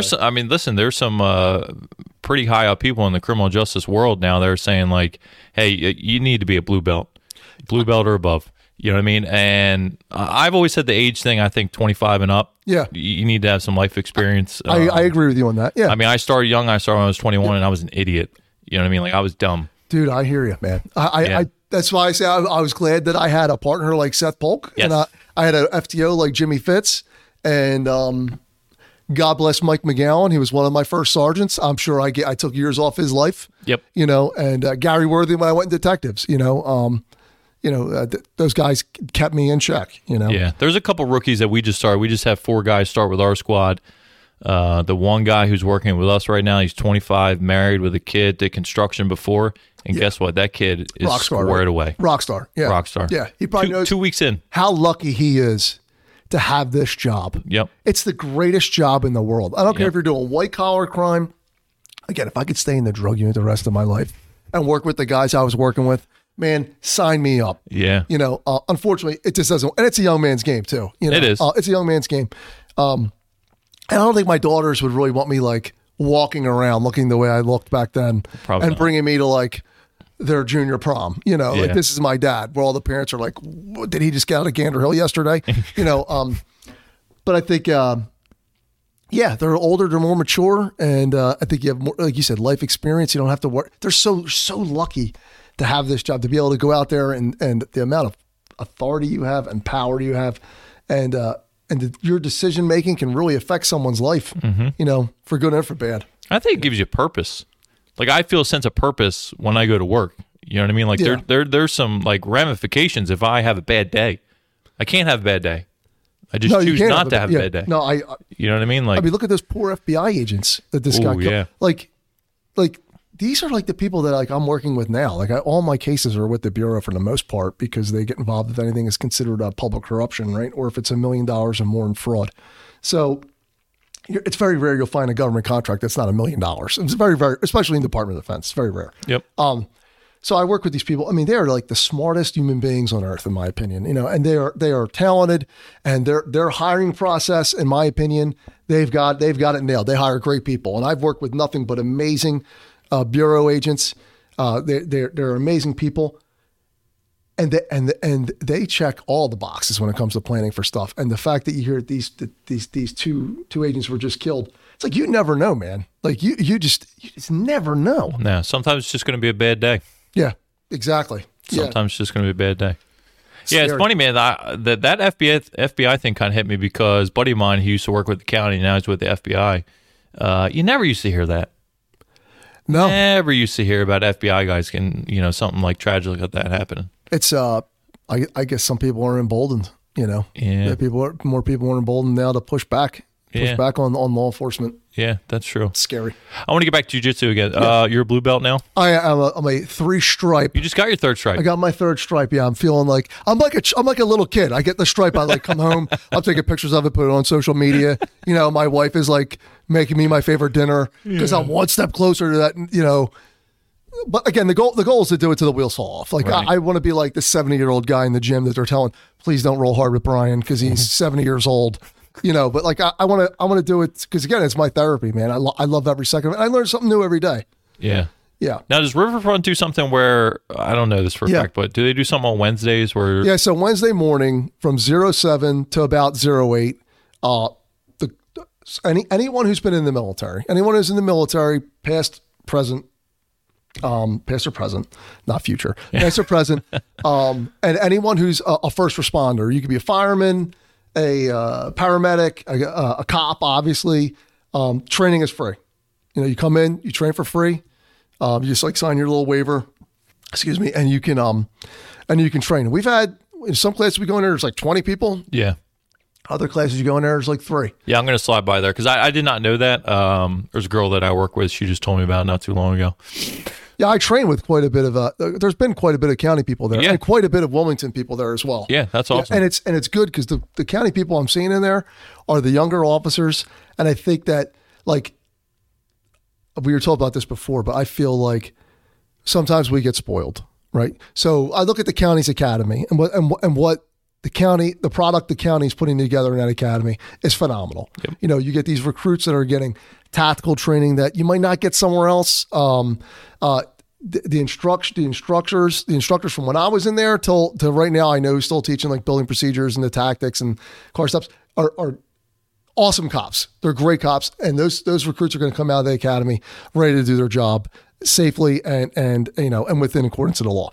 But, you go through this great academy and then the academy's over and then it stops. Yep. And you're like, hey man, like I need to be still training, and I think that sometimes we get spoiled where you expect like, oh, the county's not sending me the training right now or whoever, like DOD's not paying for me to go to jiu-jitsu. Well, dude, it's on me. In my opinion, a lot of people don't like this, but if you are in law enforcement, it is your duty to continue to make yourself a better cop, agent, whatever the heck you are, MP, whatever you are at the time, make yourself better for that job. It's investing in yourself. You're a professional. The same way, like if you're not a good report writer, and I'm not saying I'm the best report writer, but I feel like I can write a good report for 20 something years. But in the beginning, I probably wrote terrible. Yeah. I started looking at, I was very fortunate when I worked with Joe Zerba in Detectives. Yeah. Joe Zerba was, in my opinion, the most organized detective I've ever worked. There's nobody that has ever been in Detectives during the time when Joe Zerba was there that will say that Zerba was an unorganized guy or not a methodical guy. I would say, hey, Joe, do you have a search warrant for DNA? Sure. What's the scenario behind it? And he'd pull out an example and give it to you. And I would read how Joe would write, and then I would just literally try to write like Joe. Yeah. You know, and like him and Mary Devine sat next to each other, and they would kind of laugh at me because I was like bothering Joe every day for examples of how he wrote so I could learn how to write. So same way like you would improve, you improve yourself as a detective, learning how to write search warrants and learning how to do the job of being an investigator. The same thing as you should be going out and finding training that's going to make you more tactically proficient. Training in jiu-jitsu. Even if you only come one day a week to a free class, and I'm sure there's a bunch of free classes in Delaware. I just trained at one spot at the riverfront. But you know, you find yourself same way you did it. There's also other things you can do, like the Northeast Counter Drug Training Program, right? It's at 14 Town Gap. You ever heard of them before? Free training, dude. Free training that has certificates attached to it. You want to be a drug cop? Go to drug recognition school on your days off at 14 Town Gap when Corona's over. Knock on wood. Hopefully it's soon. Get your shots. Yep. And then go there and get these certificates, and you can get. Then when you go for your interview to the drug unit, or if you want to become a detective, they have interview schools, stuff like that. It's all free. Yeah. And they give you money to eat. You know. But I think you're nailing something in the sense of like, well, I know plenty of people who are like, wow, the county's not sending me this. Boo hoo. Wow. Wow. Like, well, you could help yourself out, and there's plenty of options. And don't you think that will look great? Absolutely, dude. You know, if you're interviewing for a position or you're trying to become a supervisor, whatever the case may be, that, you know, you're so passionate about your profession that you're willing to go outside and make yourself better. Oh, like I don't know if it's still the same way, but I knew that the officers that wanted to be canine volunteer their time. They would go down there and canine. They still do. And wear the suit and get bit and tackled by those dogs. Listen, I had no interest in being the bite dummy for canine dogs, right? I've never done that, actually. I've never been bit. But the guys that do it, you know, same thing with the horses. You want to be a mounted patrol? Hey, go down to the carousel on your time off. Put the time in. You want to be a detective? Go find training. Because you know what? Maybe you're not going to get the next slot to the Reed school. Yeah. Instead of complaining about it, go find another school on your own. Get it done so you could say, yeah, well, I didn't get picked this time to go to the Reed school, but here I went and got this. I went on my own and got this school. It shows that you really do care about your job, because I don't care. Like, you know, if you're in any profession, you need to continuously improve yourself. Law enforcement's no different. As a matter of fact, now, even more now, with all the amount of oversight that is going on cops in this day and age, you need to be constantly improving yourself. Yeah, your shit needs to be together. Absolutely. You got to be squared away. Absolutely. You could be on the front page of the paper in all over the country in a second. And it went back to report writing real quick, because being able to articulate what it is you're doing. You can ask anybody that works underneath me now. Like I'm a big stickler on report writing. I imagine you're getting your doctorate right now. So I am. But yeah, so grammatically, yes, I do want your shit to be together. But I always tell them, like, you're going to thank me one day, because you know, all these reports you're doing, like, you need to be able to articulate exactly what it is you're doing. Especially for when you get on the stand. Because I can tell you, I had a case specifically on the stand where I annotated something being in a certain pocket, and another officer who was on the opposite side facing me annotated it being in. I had pulled it out of the other pocket, but just because I was the way we were direction, and that was like 75% of the trial. Yep, I was talking about what pocket did it come out of. Listen, best thing that could ever happen to me, I had it was just a prelim. It wasn't even a trial. And I got destroyed, and it was embarrassing. And I felt like an idiot up on that stand. Best thing that could ever happen to me. Right. And I think for some people, you know, that does need to happen, because I forget what the circumstances were. I basically just didn't interview a witness that I should have, or something like that. I can't remember, but I felt like a real big idiot. Right. And I was like, well, I'm never going to do this again. Right. And I've had homicide trials since then, and, you know, it's just those little things that come up. You're right, 75% of a trial will be over the dumbest thing you can possibly imagine. Anything they can focus on. But you do that in front of a jury, and anything that can raise doubt, like, they're going to do it. Yeah, no absolutely. I don't want to not talk about leadership with you at some point. Current rank, captain? Yeah, I'm a captain in the Guard, yeah. Leading up the chain of command. Yes. You and I have talked about that a little bit off air, and just like in these last few weeks. What are your thoughts on that? Oh, I love it. I've been doing it my whole life. Yeah. I've been doing it my whole life, and I think that if you have a strong enough leader, they'll recognize that what you're doing is for the best of the organization, right? So what you're doing right now, there's some officer who's never going to tell you that he's listening to this podcast, who's listening to it and learning stuff, and is probably going to say, you know what, I'm going to Google Northeast Counter Drug Training Program. Absolutely. And I'm going to go to this school. Or you know what, you're talking about like with Jen Boileau, with the stress stuff. They're gonna follow up with that. You know what I mean? Or Kevin Green, talking about jiu-jitsu, or I'm talking about jiu-jitsu. So I'm saying, I'm going to try it out. Maybe that'll save their life one day. Yeah. I think once they realize that what you're doing, like you're doing right now with this, if you come to your supervisor with something that you're being genuinely honest about that is going to improve your organization, and as long as you keep them in the loop, I found that is, and for the military, for me personally, I felt that if I always kept my supervisors in the loop with what I was doing, usually they were cool with everything I wanted to do. Yeah. Right. You only run into the problem when you're trying to lead up the chain of command when you're keeping stuff from your leader, because you don't want your leader to say, well, I didn't know he was doing that, Right. and then it makes them look bad. Yeah, absolutely. So, what are some things that you think the military does really? Just because in my conversations with Kevin Green, he was hitting on some points. I was like, man, that's like, I kind of wish we did that. What are some things you think, in your experience, the military does really, really well when it comes to like leadership, or things that you've learned? So, I know we're both fans of Jocko Willink. Absolutely. So the guy's my church. I'm Catholic, but like I listen to the guy religiously. Yeah. Right. So he just did one on the Marine Corps' manual on like squad leaders, like how important the squad leaders are. And I've always preached, as a company commander and as an executive officer, that the most important person in an MP company is a team leader and a squad leader, right? Your first line supervisors, right? Because you can be the worst commander in the world, right? You could be absolutely terrible, and you could be terrible at planning training, and your operations section could totally stink and not provide these guys with any good training. But if you're a squad leader and you're a good team leader works for squad leader, and you're putting on good training for your squad anyway, saying, look, these guys aren't doing, you can still keep morale high. Yeah. Right. It's that first line supervisor. And it's the same thing with law enforcement, right? It's that sergeant. Mm-hmm. We really put a lot of responsibility in our younger NCOs, right? Like our E5s and E6s, they have a ton of responsibility, and they really do. They can make or break a company. Yeah.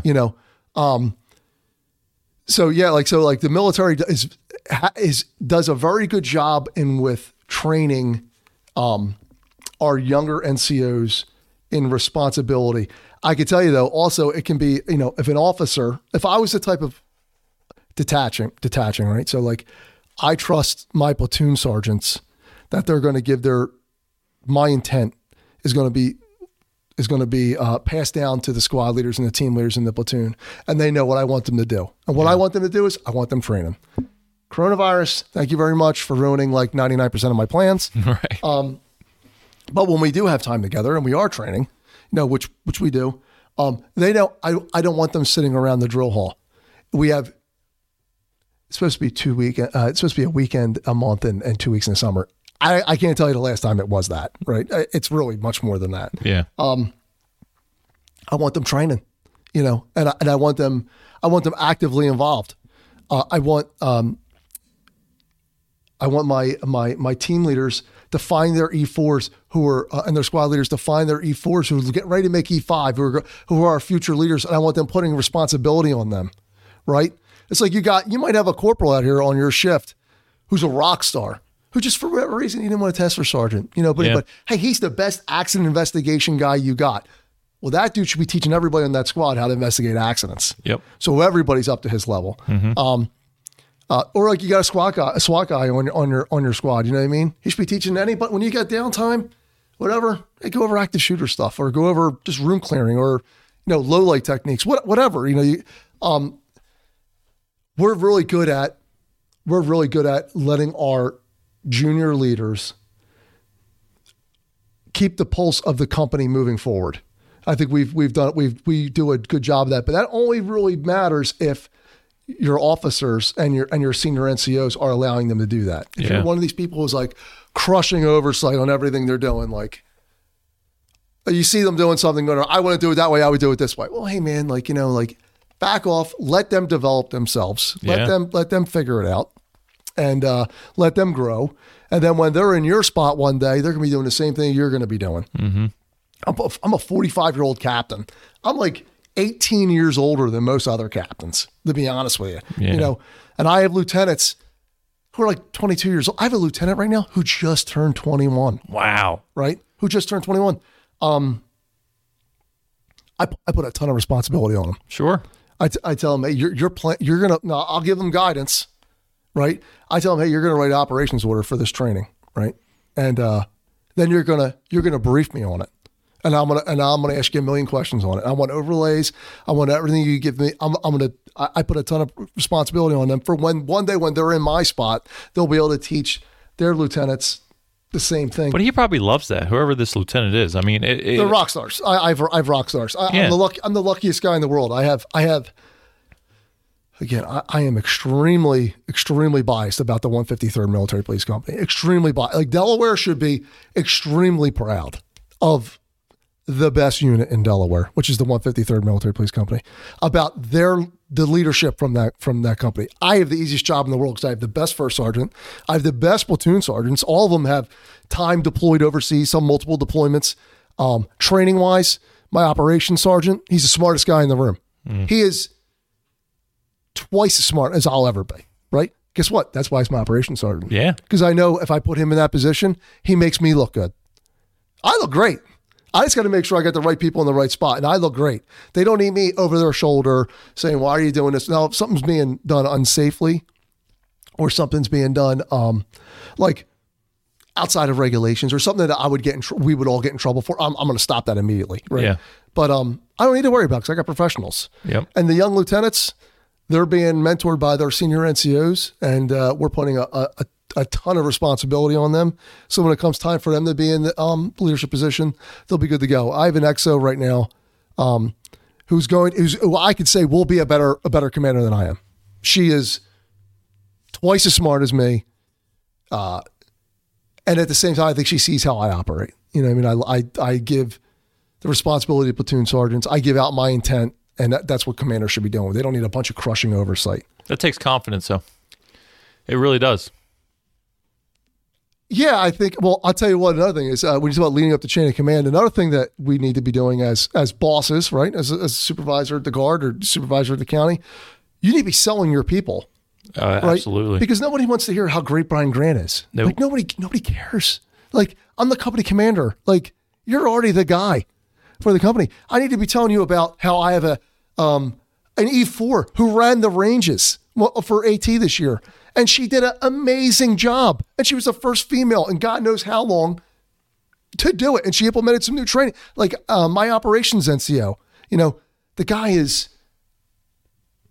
he's the smartest guy in the room. You know what I mean? I need to be talking about what a great job he does. Yeah. My lieutenants, when they write operations orders and I send them up my chain of command to say, hey, we're going to do this training. Here's our operations order saying why we need to do this training. I sent up there, I make sure that they know that Brian Grant didn't write that operation order. Mm-hmm. That lieutenant wrote the operation order. You know what I mean? Because I look good anyway. Yeah. You know, because they're doing a great job. You have to sell your people to your boss. So I don't know if you got that advice from somebody, but I got that advice early on when I got promoted to sergeant. This person basically told me, like, hey, your time's over. It's not about you anymore.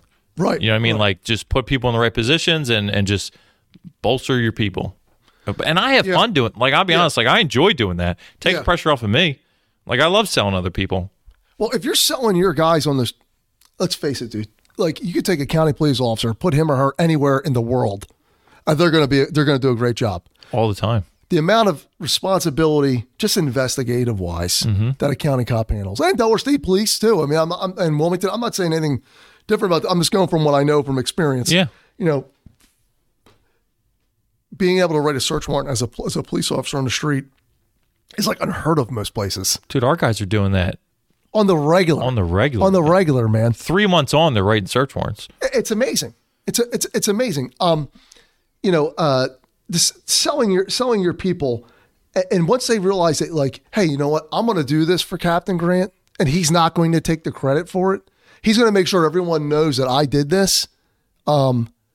they're going to want to do a better job for you next time. Oh yeah. And they're going to want to do more stuff, and then they're going to bring you more ideas. And next thing you know, people in the company realize that, like, hey, I'm an E5, but I put this training together and I got an award for it. At least I got an attaboy out of it. And everybody up the chain of command knows I was involved in it. You know, that's where loyalty comes in, because they know you're doing stuff from the right part of your heart. You know? Yeah. Absolutely. Did you learn that from somebody? Like, where did this come from? So, I'd say, you know, the provost marshal on Fort Dix was a guy named Charlie Smith. He was a lieutenant in charge of the gaming unit for New Jersey State Police. And then 9/11 happened, and we're all Fort Dix together. Yeah. Charlie never took credit for anything, you know, and he was always selling his people, you know, and I was a direct result of it. Like you know, Charlie would bring me to interviews that I probably shouldn't even been in, you know. He let me do whatever I wanted to do, as long as I kept him in the loop. Yeah. You know, like, hey, sir, I'm going to call the NYPD and tell them I want them to train us. He's like, if you pull that off, that'll be awesome. Yeah. You know, and it worked, and I got awards out of it. Mm-hmm. And pretty much from watching him, you know, I got, and you know, Gary Worthy was the same way too. You know, I'd say the same. Gary Worthy was an MP as well. Just want to point that out as well. Okay. Right. So, and so was Margell Wine as well. So, and Eric Roberts. But, you look at like traits of a leader, and this is one of the reasons why I listen to Jocko. Like, Jocko was a Navy SEAL, right? Tip of the spear. I am not a Navy SEAL. I don't even know what it would be like to be a Navy SEAL. Right. But a lot of things that he talks about when it comes to leadership, I'm like, okay, I'm right on that. I know I'm right on that, because stuff he says, it just like confirms it. Mm-hmm. You know, selling your people, like, don't be humble. You know, he talks about jiu-jitsu. I'm like, thank God I'm doing jiu-jitsu, because if not, all I would want to do would be do jiu-jitsu, because that's all he talks about. And when he talks about jiu-jitsu in life, it's like parallel to life. I just, like, as I was saying, like, I think that, like, from listening to Jocko and saying, like, you know, a lot of the things that I say and do, he confirms them for me, especially with the squad leader episode. I was reading, I was like, God damn it, I'm right. I was right. The squad leader is the most important person, because here's Jocko putting out on his podcast that the squad leader is a super important person, and the Marine Corps saying it, so the Marine Corps must be right, you know? Yeah. And from work, you see all these guys, they all have very similar traits, man. They're all humble. I've had the opportunity as a bagpiper. I played the bagpipes for the Philadelphia Police and Fire, Pipes and Drums, right? And I got into that band because I was assigned to Army CID out of Philadelphia, and they're allowed to have 10% of the band is allowed to be outside agencies, right? Okay. So, hey man, I met one of the guys in the band. I got in the band. I've been there for 10 years now, right? And I've had opportunity to play for several Medal of Honor recipients, right? Particularly two gentlemen who I've met several times, because they come to Philly all the time. They just love Philly, because I think when they come here, the Philly cops treat them like rock stars. Mike Thornton and Woody Williams. The Woody Williams was the individual who flipped the coin at the Eagles Super Bowl. Oh, okay. Little guy, probably about 5'4", Iwo Jima with a flamethrower. The fact that the guy's alive is amazing. Sweetest guy you'd ever met in your entire life. Absolute savage. Him and Mike Thornton. Mike Thornton was a Navy SEAL. He's like the Navy SEAL's hero, right? I've been around them several times. They're the most humble people in the world. You would never know that they are like American treasures. You know, super humble. Well, he asked me, hey, how's your job? Hey, you do anything dangerous? Like you were on Iwo Jima. Yeah. And you're asking me about my job? Right. You know, like this, I want to hear you just talk about the weather. Yeah. You know, Mike Thornton, like, the guy was shot several times and swam two injured SEALs back out to sea to a Navy vessel to save their lives, you know, while he was shot, you know, and, you know, I'm around this guy, and they're talking to me about my family. They're the most humble people in the world. It seems like all the leaders who really are able to influence someone positively all have the same traits. It doesn't matter what profession it is. It could be firefighting, it could be policing, it could be the military. They're all very similar, and that's the ability to be humble. Yeah. No, I think you nailed that. That's a common theme that I've noticed too. People who actually have their shit together and people who actually know what they're doing are very humble. Absolutely. It's the people who are kind of over the top and kind of trying to show, hey, look what I'm doing. It's like, well, I'm going to take a look at this guy. Like, what's he like? What ulterior motive has he got going on here? Well, I think a lot of times men have a hole in their soul. Yeah. Right. And I hate to say, but it's like kind of like they see, maybe someone sees you getting your doctorate and they're like, what's he getting his doctorate for? Yeah. That's true. Yeah. He doesn't need his doctorate. We call him doctor now. It's like, hey, man, you're just being jealous, bro. Big point of contention there. Call me doctor or not, by the way. You're just being jealous. You're just being jealous, and, I'm a 45-year-old guy doing jiu-jitsu. Someone's like saying, what's he doing jiu-jitsu for? Well, because if he doesn't do jiu-jitsu, he's probably going to lose his mind. Right. Because it keeps him sane. And he likes hanging out with, I like the fact that I can roll with a 22-year-old guy who's bigger and stronger than me, and I can control him. Because you know what? I still got it. Yeah. I still got it, bro. You know what I mean? It keeps you alive, So being humble is, and then I get humbled. Is then some of them will just completely annihilate me. Well, jiu-jitsu is the ultimate being humbled. Completely. Over and over and over again. Yeah. There's a thing I call the black belt who teaches me, Billy Shaw. He does this thing where he'll roll with me, but he won't completely destroy me. And I'm sure Kevin Green does this with his guys too. Mm-hmm. But every once in a while, he just lets me know that he could kill me very easily, And I'm just basically drowning for 5 minutes underneath him, That humble feeling, though, you really, and I say that, but you really won't ever experience it until you do jiu-jitsu. Completely. Because I used to be very confident in that jiu-jitsu, and I was like, okay, well, there's this thing out here that people can do. There's people among us who could suffocate you easily. Yeah. Easily. And guess what? You might not be even able to get to your gun or your asp or your baton. I roll with a kid. He's not a kid. He's a kid to me. He's like 25. He's a material scientist at DuPont. He's absolutely, he would murder me. He's just the nicest guy ever. If you saw him on the street, unless you saw his color flowered ear, you'd be like, this guy, no problem. Yeah. I'm just going to put him in cuffs and take it. No, if he doesn't want to go, Pat's probably going to take your shirt off and put your under, give you a wedgie and put your underwear strap around your throat. If you even look at some of the jiu-jitsu savages out there, just look at a guy, Eddie Bravo may not be a good example, but there's some just true savages out there. They just look like nerds. Completely. 130, 140 pounds, scrawny. There's a guy named John we roll with. He is probably 5'5", long curly hair. He looks like Gizmo before they became the Gremlins. He's maybe 120 pounds. It's like Hobson. You would see him and be like, oh, no problem. No, he's going to murder you. Yep. You're not going to control him. Good luck trying to control them. Yep. Yeah. Yeah, I think you need to. I remember at Daniel Tavares' gym, they were huge on competing. Yeah. So that gym was a bunch of savages, man. Just like all the dudes in their high-level competition from blue belt, purple belt, brown, all the way up. I was bigger than all of them. Not even close. Right. I mean, I'm not huge. I'm 6 foot, 200 pounds, somewhere around there. But all these guys are, 160 pounds. Right. Or whatever. And it's just, if you haven't tried jiu-jitsu, there's no other way to explain unless you've done it. Especially for law enforcement. I think you need to be humble because you need to know that's a possibility. It's a possibility out there. Yeah. It's definitely, the first thing you're going to learn is look at people's ears. That dude's got chewed up bubble gum for his ears.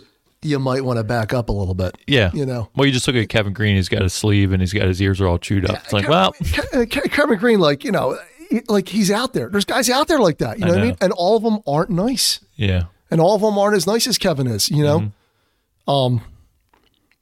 It's an interesting world we live in. And thank God most of the people that do jiu-jitsu and do MMA and stuff like that and all, they are outside of the cage or outside of the mat and competition. They're really super nice guys because, again, you're continuously being humbled.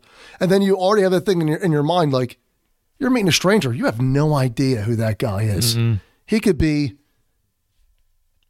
hasn't worked out since high school. Yeah. Or he could just be like a guy with a beer belly who's a black belt in jiu-jitsu who's going to take his beer belly and smother you with it. Oh, yeah.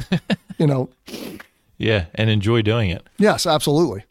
What's something you want people to take away from our conversation today in the sense of, we cover a lot of topics, but, I think you're just really spot on with the leadership stuff. I mean, what's something you want people to take away? Well, if you are in a leadership role, right, you should be encouraging your people to do better, right? And supporting them in their process to do better and giving them opportunities to showcase themselves, right? So I have a lot of young soldiers that have a lot of talents, and I have very little time for them to showcase their talents. But what time I do, we have to give them the ability to show the Guard that they are special and they do have special talents. It's the same thing with law enforcement. It's like, hey man, there's nothing wrong with you being a supervisor and having someone who works for you knowing more about something than you do. And that's great. And that's just fine. It just makes you can learn from them. At the same time, you better be selling them up the chain of command so people will see them. You never know who you're going to work for one day. Yeah. That guy who works for you today, one day might be your boss. Yeah. That's a crucial confidence thing, though, because just being in a supervisory role, it's okay for somebody else to know more than you about something. Completely. That's fine, and I prefer that, to be honest with you, because I don't need to know everything. Right. I just need to know what you're really good at, so I can just plug and play and go put you in that position to go do it. Like if I have to know everything, I just don't have enough time. Like I call myself a talent scout. I really do. I say I'm a talent scout. I look out amongst. On a weekend, I'll probably have like 120 to 130 people there, right? So when you first start taking over, you're like, who here is going to make this enjoyable for everyone? While we're also meeting our commander's intent of, we call it mission essential task list. So like, our medal training, who can I find in here that's going to be a great instructor and is professional enough to put together professional training so that the younger soldiers here are going to walk out here thinking, thank God I joined the Guard. Thank God I am here because I am special. I am doing something special.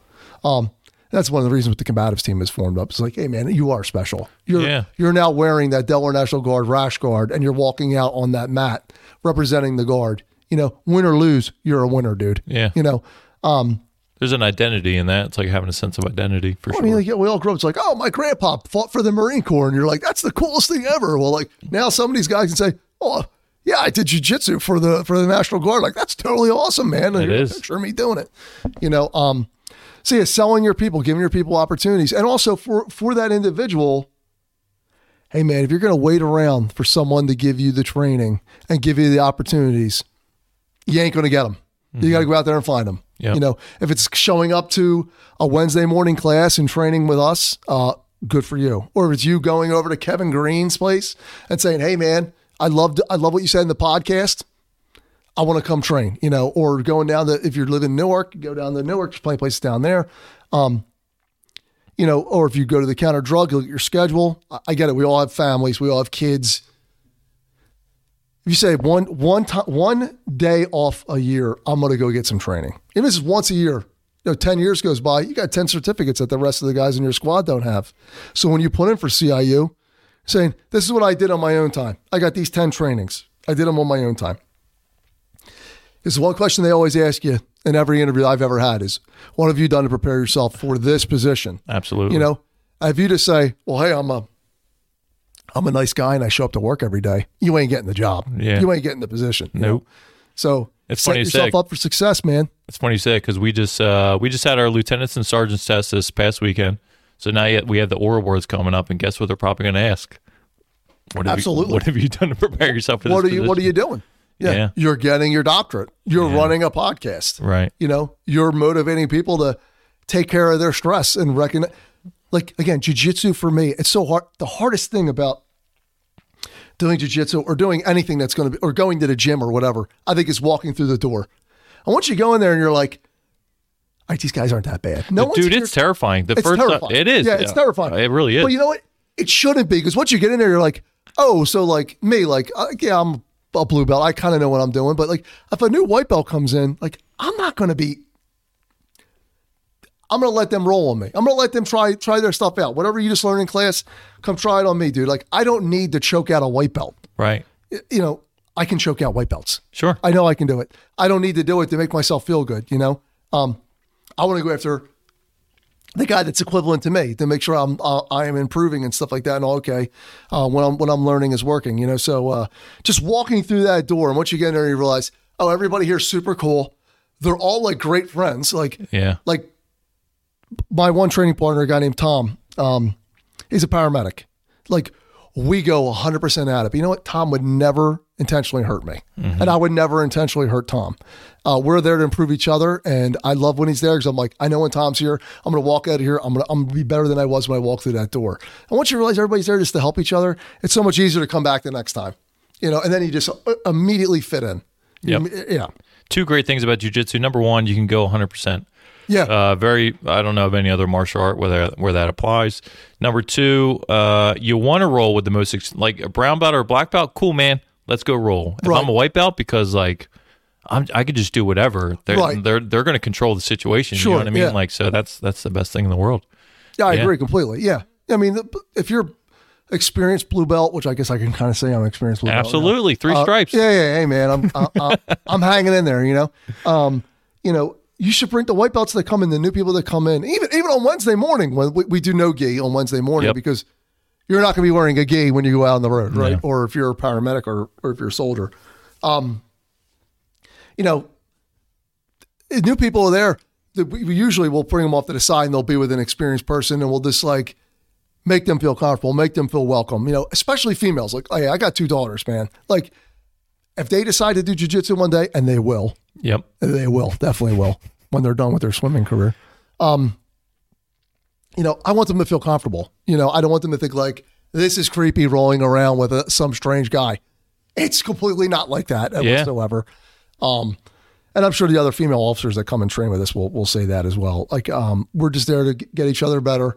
And we don't put up with it. And I think that's the way it is in most schools. I don't think there's a school in Delaware where there's a problem with that. I'm saying, like, you hear like nightmare stories about creepy guys and stuff like that, but not in our place. Nowhere. I think any gym that I've ever been a part of, that gets handled. I've never seen that, but I mean that, like, any cancerous attitudes in there, that gets handled immediately. There's one person who's not there anymore ever, who was like, maybe liked violence a little bit too much, was like told, like, don't come back. Yeah, right. Yeah, but hey man, listen, we all got jobs. We all have to be at work the next morning, or some of these guys work shift work at nighttime.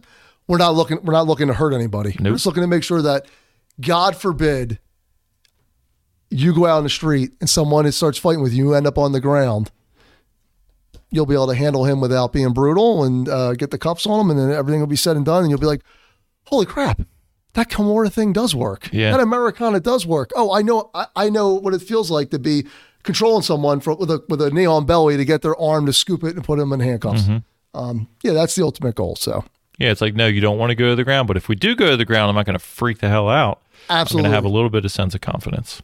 Completely. Yeah. Brian Grant, this was awesome, man.